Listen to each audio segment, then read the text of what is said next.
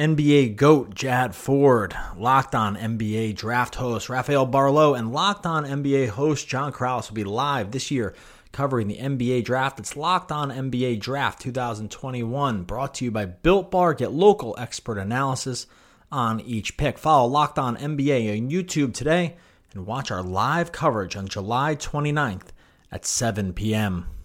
All right, got a good one here. Sat down with Billy Reinhart from Nets Daily to talk all things NBA offseason. He gives a really in-depth breakdown of where we stand with the big three, Spencer Dinwiddie, Bruce Brown, some free agents to target. It's a really great conversation. Hope you enjoy it. I'm going to get into it, but first, the theme music.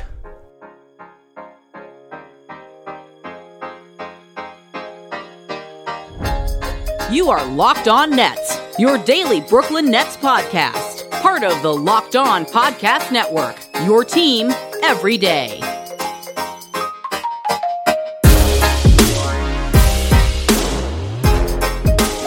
Brooklyn,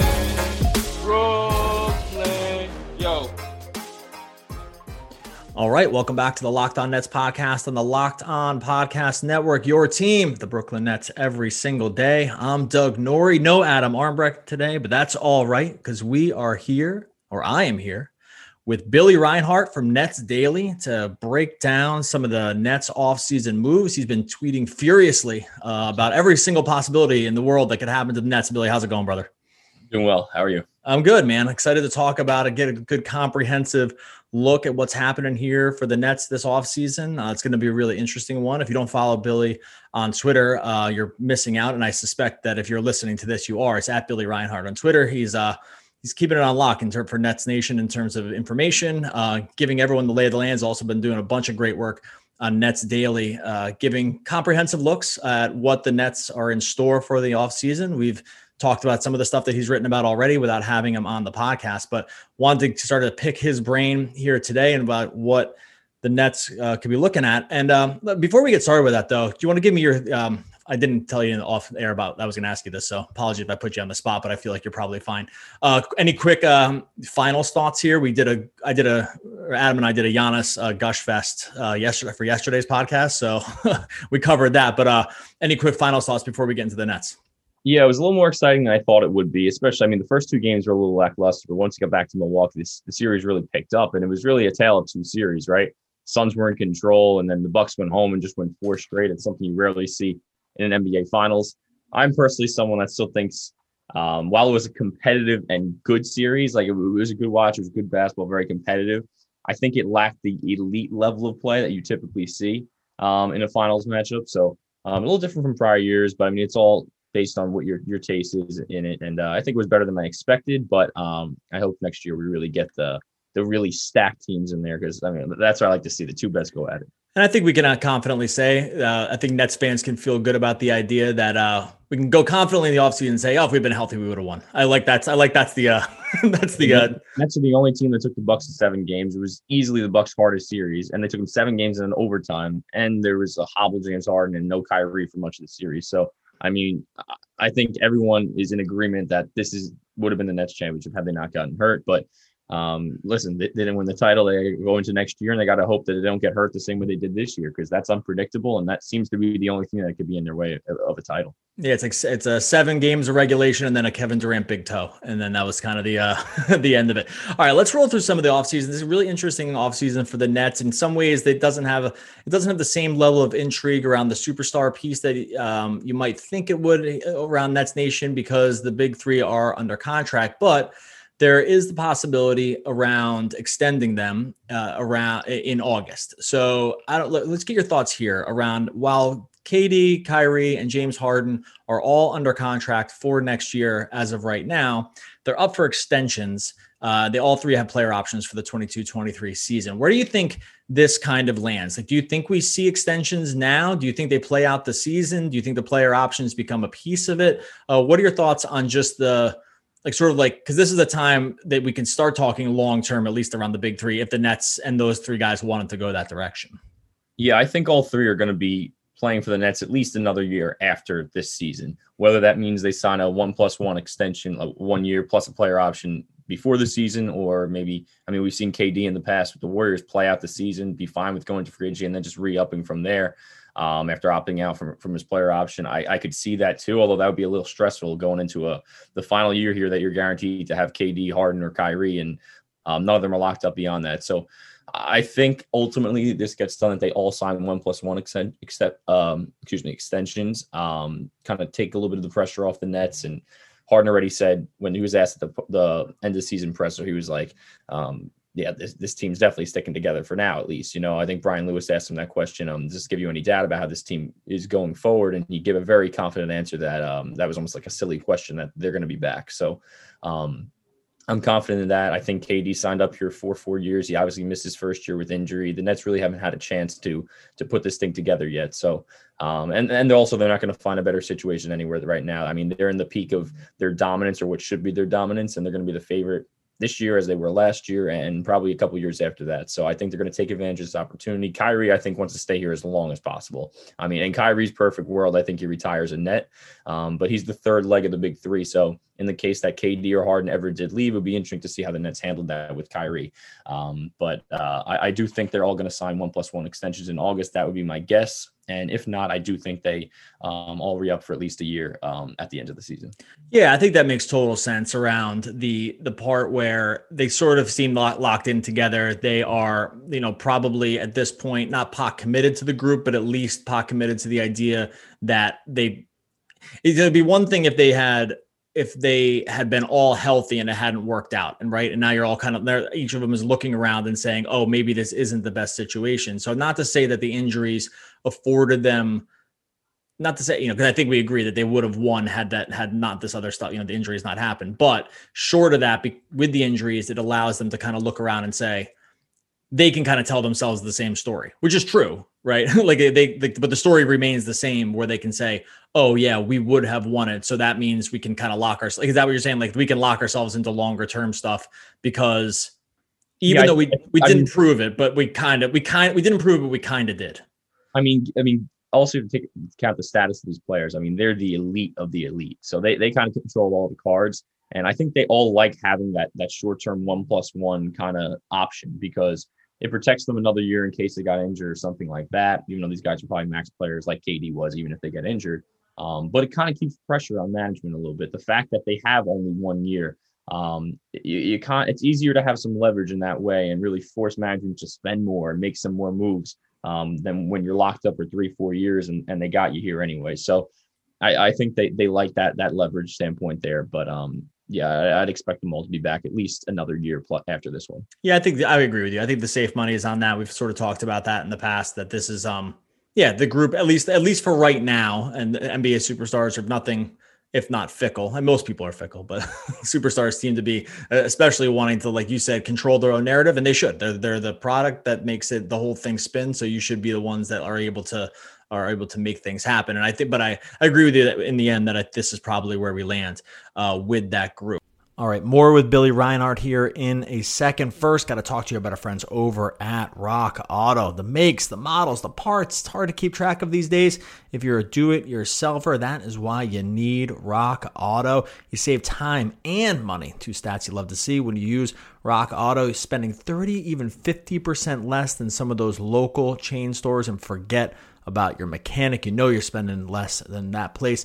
It's a family business serving, like I said, those do-it-yourselfers for over 20 years. Reliably low prices on Rock Auto for every single customer. Super easy drag and drop menus to find all the car parts you need. Search by make and model, brake parts, tail lamps, motor oil, even new carpets. Go to rockauto.com right now and see all the parts available for your car or truck. Right, Locked On in the How Did You Hear About Us section, so they know that we sent you. Amazing selection, reliably low prices, all the parts your car will ever need. rockauto.com.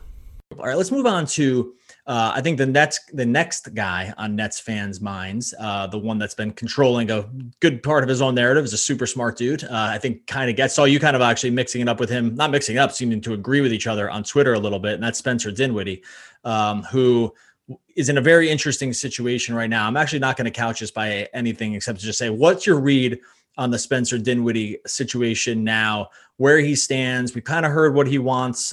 He was pretty clear about it on the Beck podcast. And so, that part is not new, but where do you kind of land on what, anything you think about Spencer Dinwiddie, where he lands, what happens with him? Yeah, how I feel about it and what I would do if it was my money as Joe Tsai is probably a little different from how the Nets feel. That's just my gauge on it right now. I think that they like Spencer Dinwiddie as a player. They view him as more of a luxury than what I think he is, given the injuries of Kyrie and James Harden last year. I think he's a very important piece, and he can play with the two of them and play 30 minutes per game and potentially close in lineups with them. So I think he's more than a luxury. But I don't think they're going to go much above 20 million, if even at 20 million for Dinwiddie. And Dinwiddie brought up he wanted 5 for 125 potentially from the Nets. I think he knows he's not getting that either, but he's starting up high with his negotiations. I think ultimately Dinwiddie's going to get some offers in the 4-year, $18 to $20 million range. I think that's going to be ultimately about where he lands. Maybe he gets a bad team with a ton of cap space that gives him a little bit more than that. But I think there are going to be teams out there that point out the 2 ACL injuries. I'm personally really not worried about that. I think ACLs at this point, with the modern science, people recover from those very easily.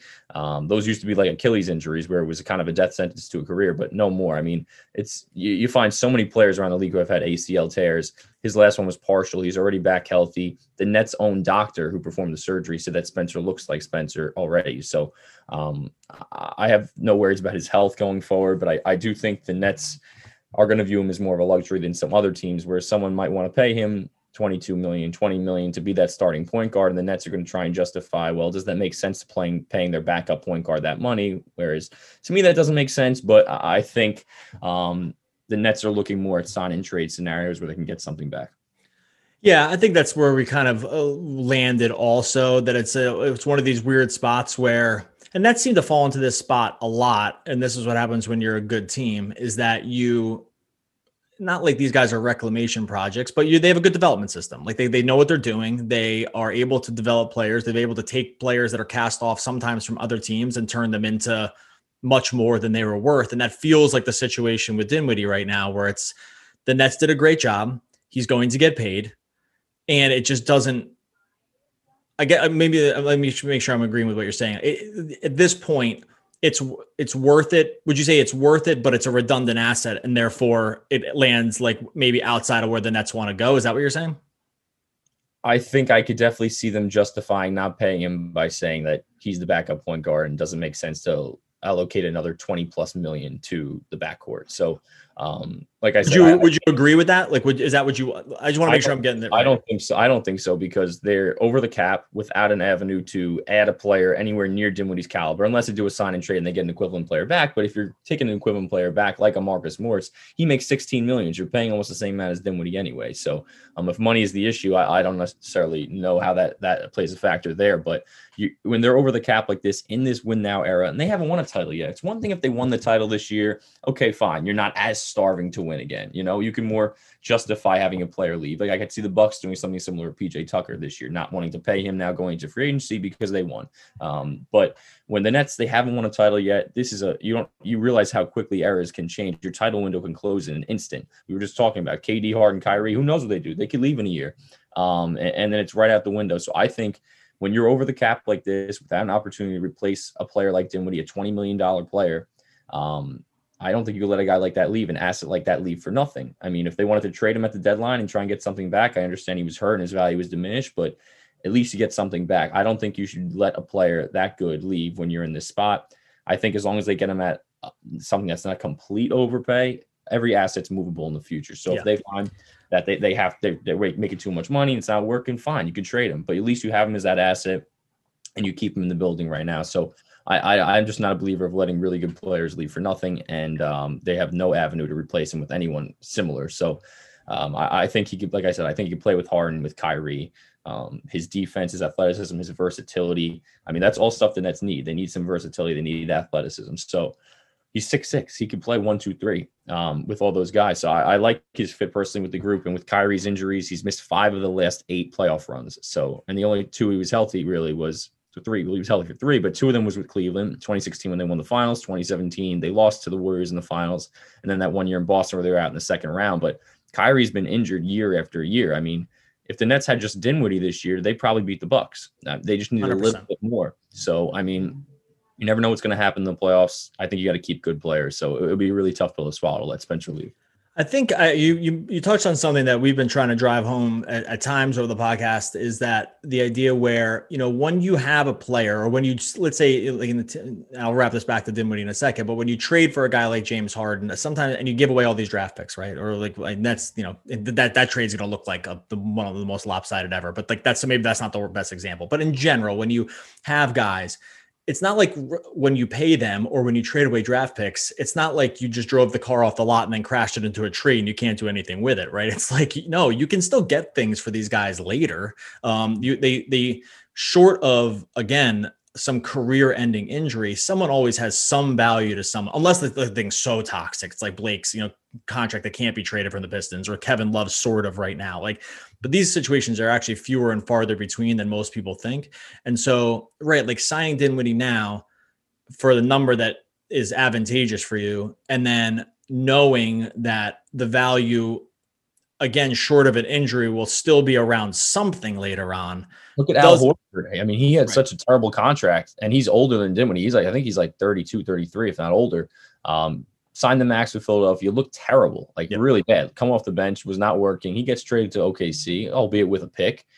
And then he gets traded to Boston. He's been traded twice in the last year. So any contract is tradable for the most part, except for the very severe cases. And Spencer's young enough. He's good enough. Teams need dynamic guard play that I think he's very movable at some point in the future if it came to that point. But like I said, he's just too good to let him leave for nothing.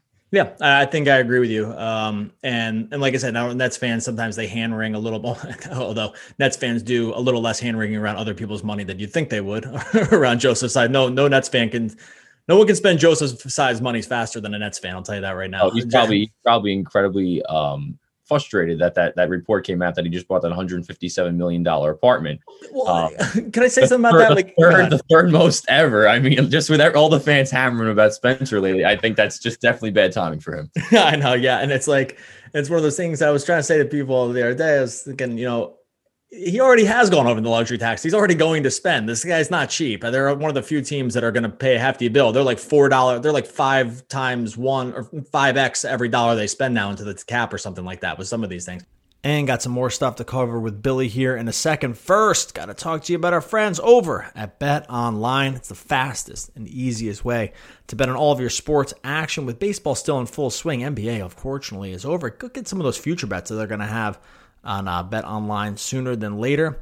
Also catch up with UFC, MMA on the weekends. That's all there for you on Bet Online. Don't sit on the sidelines anymore. It's your chance to get into the game as these teams roll through the regular season, and baseball, football right around the corner as well. Head on over to the website. Make an account. That's totally free, but you're going to want to make a deposit. And when you do, you're going to get a deposit bonus, but you have to use the promo code LOCKED ON, just like our podcast network. 50% welcome bonus with a promo code LOCKED ON. Go over there, Bet Online, your online sportsbook experts. And speaking of that, let's get into this next guy who is one of the harder guys, I think, that we've had a hard time figuring out what the market value on him is, how the team views. I think I have a sense of what the team views him, what the overall market feels about a guy like Bruce Brown, who another one of these guys that the Nets come in and they get him for basically Jean and Musa, and I think they maybe got a pick with him too. I mean, that's again in terms of lopsided trades. Nets are on so many of these, it's unbelievable. But with Bruce Brown, they bring him in. He becomes a different player than I think they were getting, right? I think we thought he was going to be a different guy. He certainly was a different dude when he played with the Pistons, turned into a sort of Swiss Army knife of a player, effectively an offensive center and a guy who could defend almost 1 through 4. That's probably stretching it a little bit, but either way, became pretty critical to the defense scheme that they were running.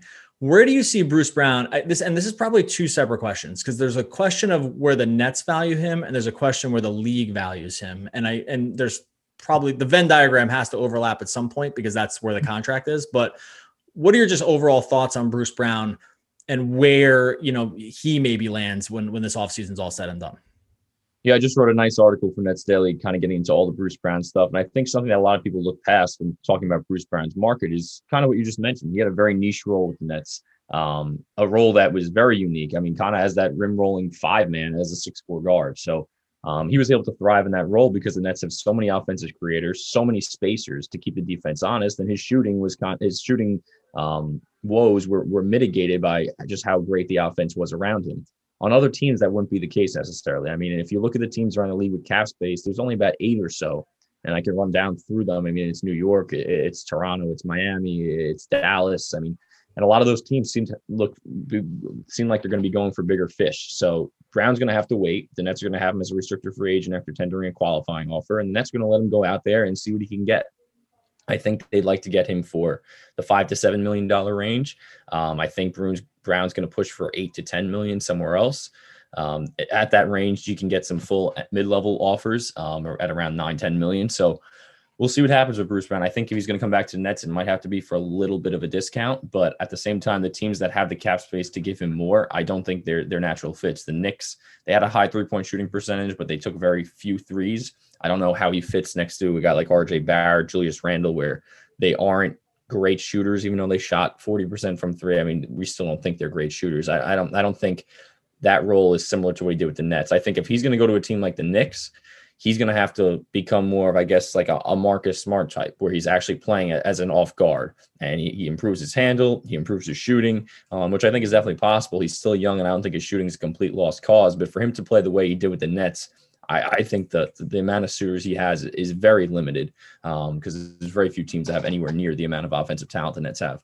Yeah, I think other teams end up talking themselves into the same thing that you just said too, because I think it's easy to look at Bruce Brown from another team's perspective and say, oh yeah, he was perfect for them, right? But we don't have these guys. We don't have James Harden that can get you into the short roll like pretty consistently. We don't have guys like KD and Kyrie who can command so much aspects of the defense that can make Bruce Brown have to, hit some more difficult floaters over some bigger guys at times. But for the most part, just do the things like hustle. And sometimes paying for hustle, because like every team needs these guys. We just saw this from multiple teams like in the championship, that these guys aren't going to command huge numbers, but you end up needing them along the margins anyway. And Bruce Brown kind of does fit that like piece, right? It's like, I don't know what he does for it'd be very hard for me to see another team convincing themselves to pay like $10 million. And I know John Hollinger just wrote a long piece. We talked about this the other day where he actually had Bruce Brown's number higher than Spencer Dinwiddie's. That's wild. Hollinger's metric, I don't know what he's doing with it, but I'm very critical. I mean, be careful, because Hollinger's on the Locked On Network and we love it. I know he had Hassan Whiteside getting like $16 million last year, and he got a minimum. I mean, some of them are way off, but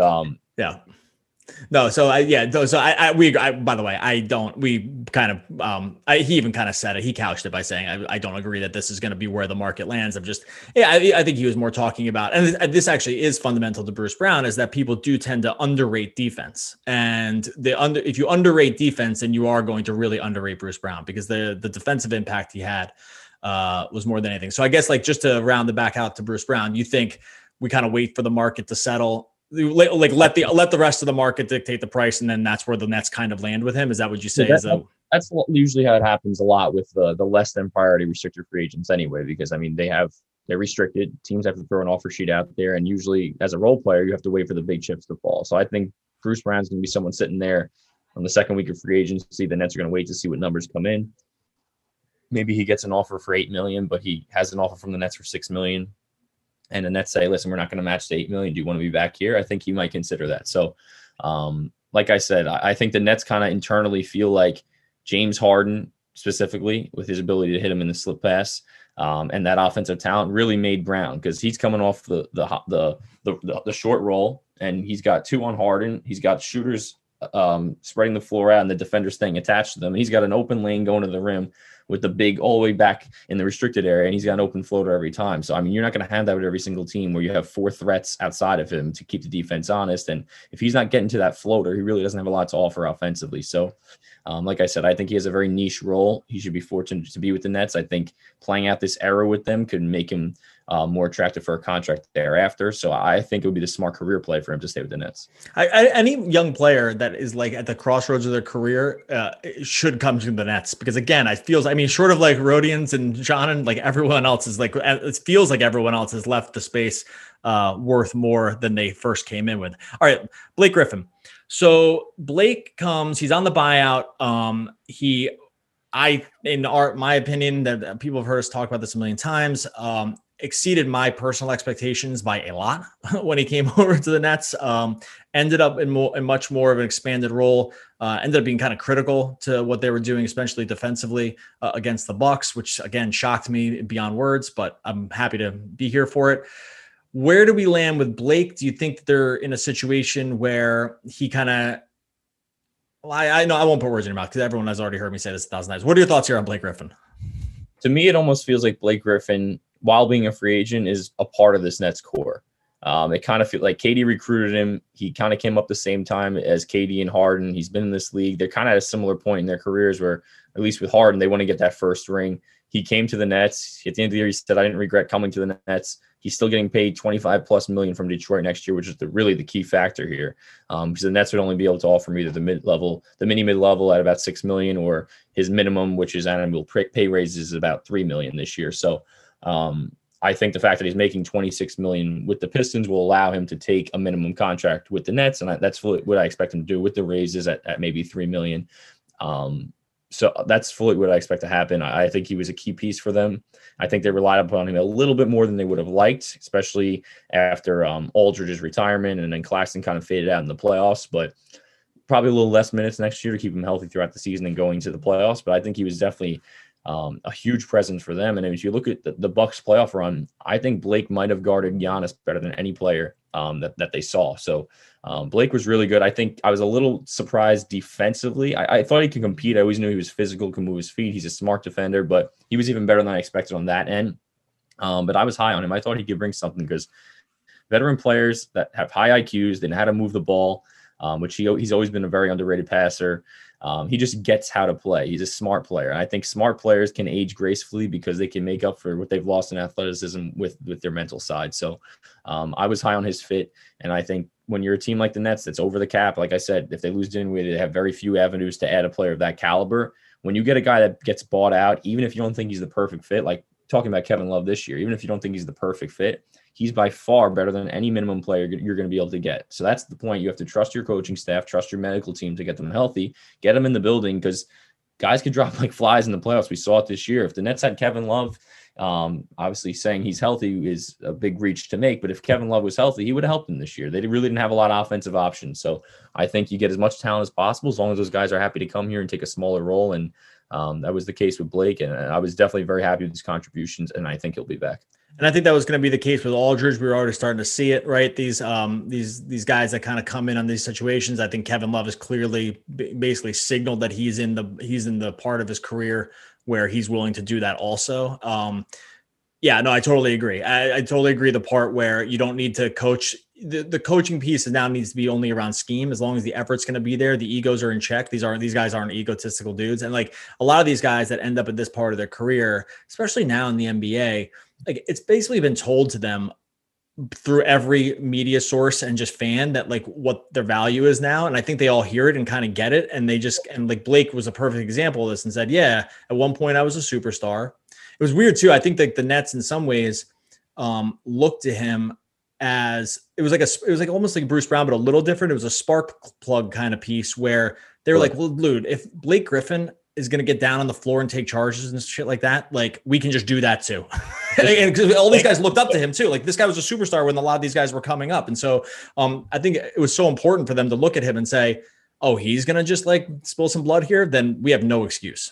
And every time Blake dunked, it felt like it was like a throwback thing. Like the bench got crazy. It was like, wow, he can still dunk. So, I mean, he had a lot. He's also a great personality. He's a very funny guy. And I think that's something they missed. And then you mentioned the piece where he's going to be someone that mucks up the game. We said early in the year, who's going to do the dirty work? Who's going to be someone that could start a little bit of a fight? I mean, Blake's that guy. We didn't see it in the playoffs, but he was mocking PJ Tucker a little bit with that smirk at the end of the game. He adds a different wrinkle that I think is important and a toughness factor. I mean, Giannis throws a lot of elbows. He's a big, strong guy coming into the paint, and he's taken in the chest time after time. I mean, that was a really solid performance, a gritty and gutty performance. He played 40+ minutes in Game 7. So I loved what Blake brought. He quickly became one of my favorite players on the team just because of the effort he brings and just the different dimension he brings. Yeah, my only concern with him going forward, and I think they'll probably cure this, is he can't play the 5 all season. I don't think it's too much. It'll be too much for him physically. Like you're fine playing him for the 5 in playoffs because you're just at max. You're at the end of the run there. I think rolling through a season with him like that, it's just really probably a untenable situation just from a physicality piece. Like it would just be worthless. Like why bother? Like you don't need to. I don't think they need to do it. I'm not sure. Go ahead. I'd love to see Blake and Claxton get back to. I think that should be your backup 4 or 5 going into the year. I really liked how they played together early in the year when Aldridge was here, and then once Aldridge left, they kind of needed to play Blake at the 5, so we saw less of Blake and Claxton together. But Blake and Claxton together kind of saved Blake a little bit in terms of having to take on those full-time 5-man responsibilities. And I think the Nets are looking for a potential starting 5-man, even if it's not a lot of minutes, even if it's someone that just plays the start of halves, a big body that can be in there. I think that's something that they could definitely look for this offseason. I think we just see DeAndre Jordan come back and play. Short of the contract. I don't know what. I mean, give me your thoughts on this one real quick. I don't know what you do with the contract. I don't know who's willing to take it. But I actually do think there's a world where he fits a need. It's not a postseason need, but it's almost like that middle innings reliever. You know, like, hey, sometimes we just need a guy. We need a guy to go out there and just pitch like 90 pitches because it's the middle of July, and like that's just where we are.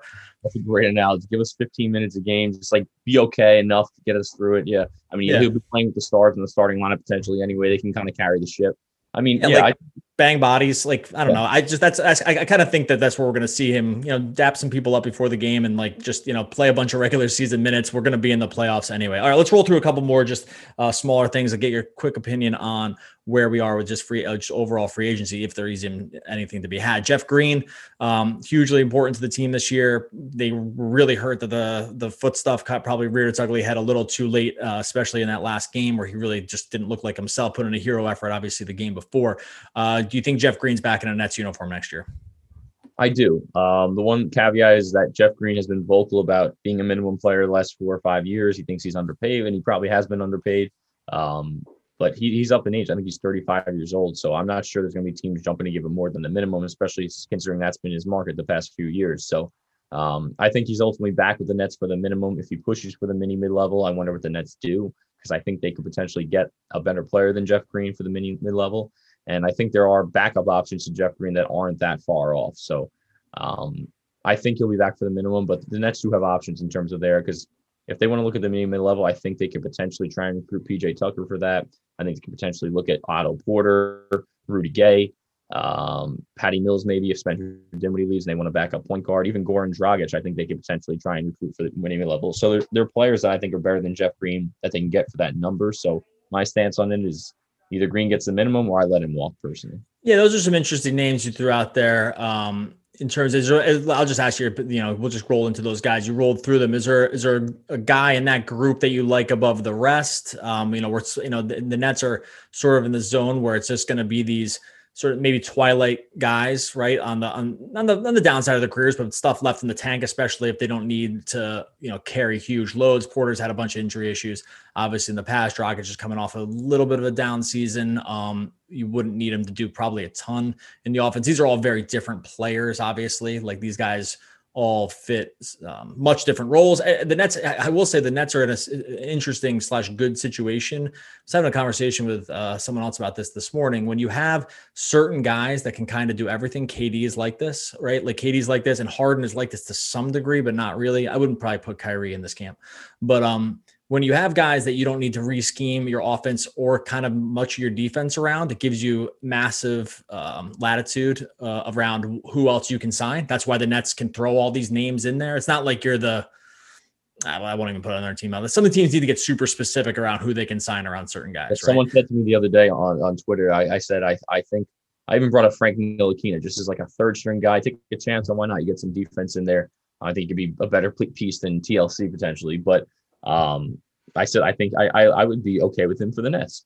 Someone goes, who wouldn't you be okay for the Nets? You want everybody. Right. And that's kind of like going back to what you said. I think most of these guys can fit because KD and Harden can both play without the ball. They can kind of guard 2 through 4 at least. So their versatility makes it just kind of talent grabs. Bring in the talent and you can fit them around them. They don't really play a very strict scheme. It's kind of just get the ball in the hands of the playmakers and a little pick and roll, space the floor. So it's not too complicated.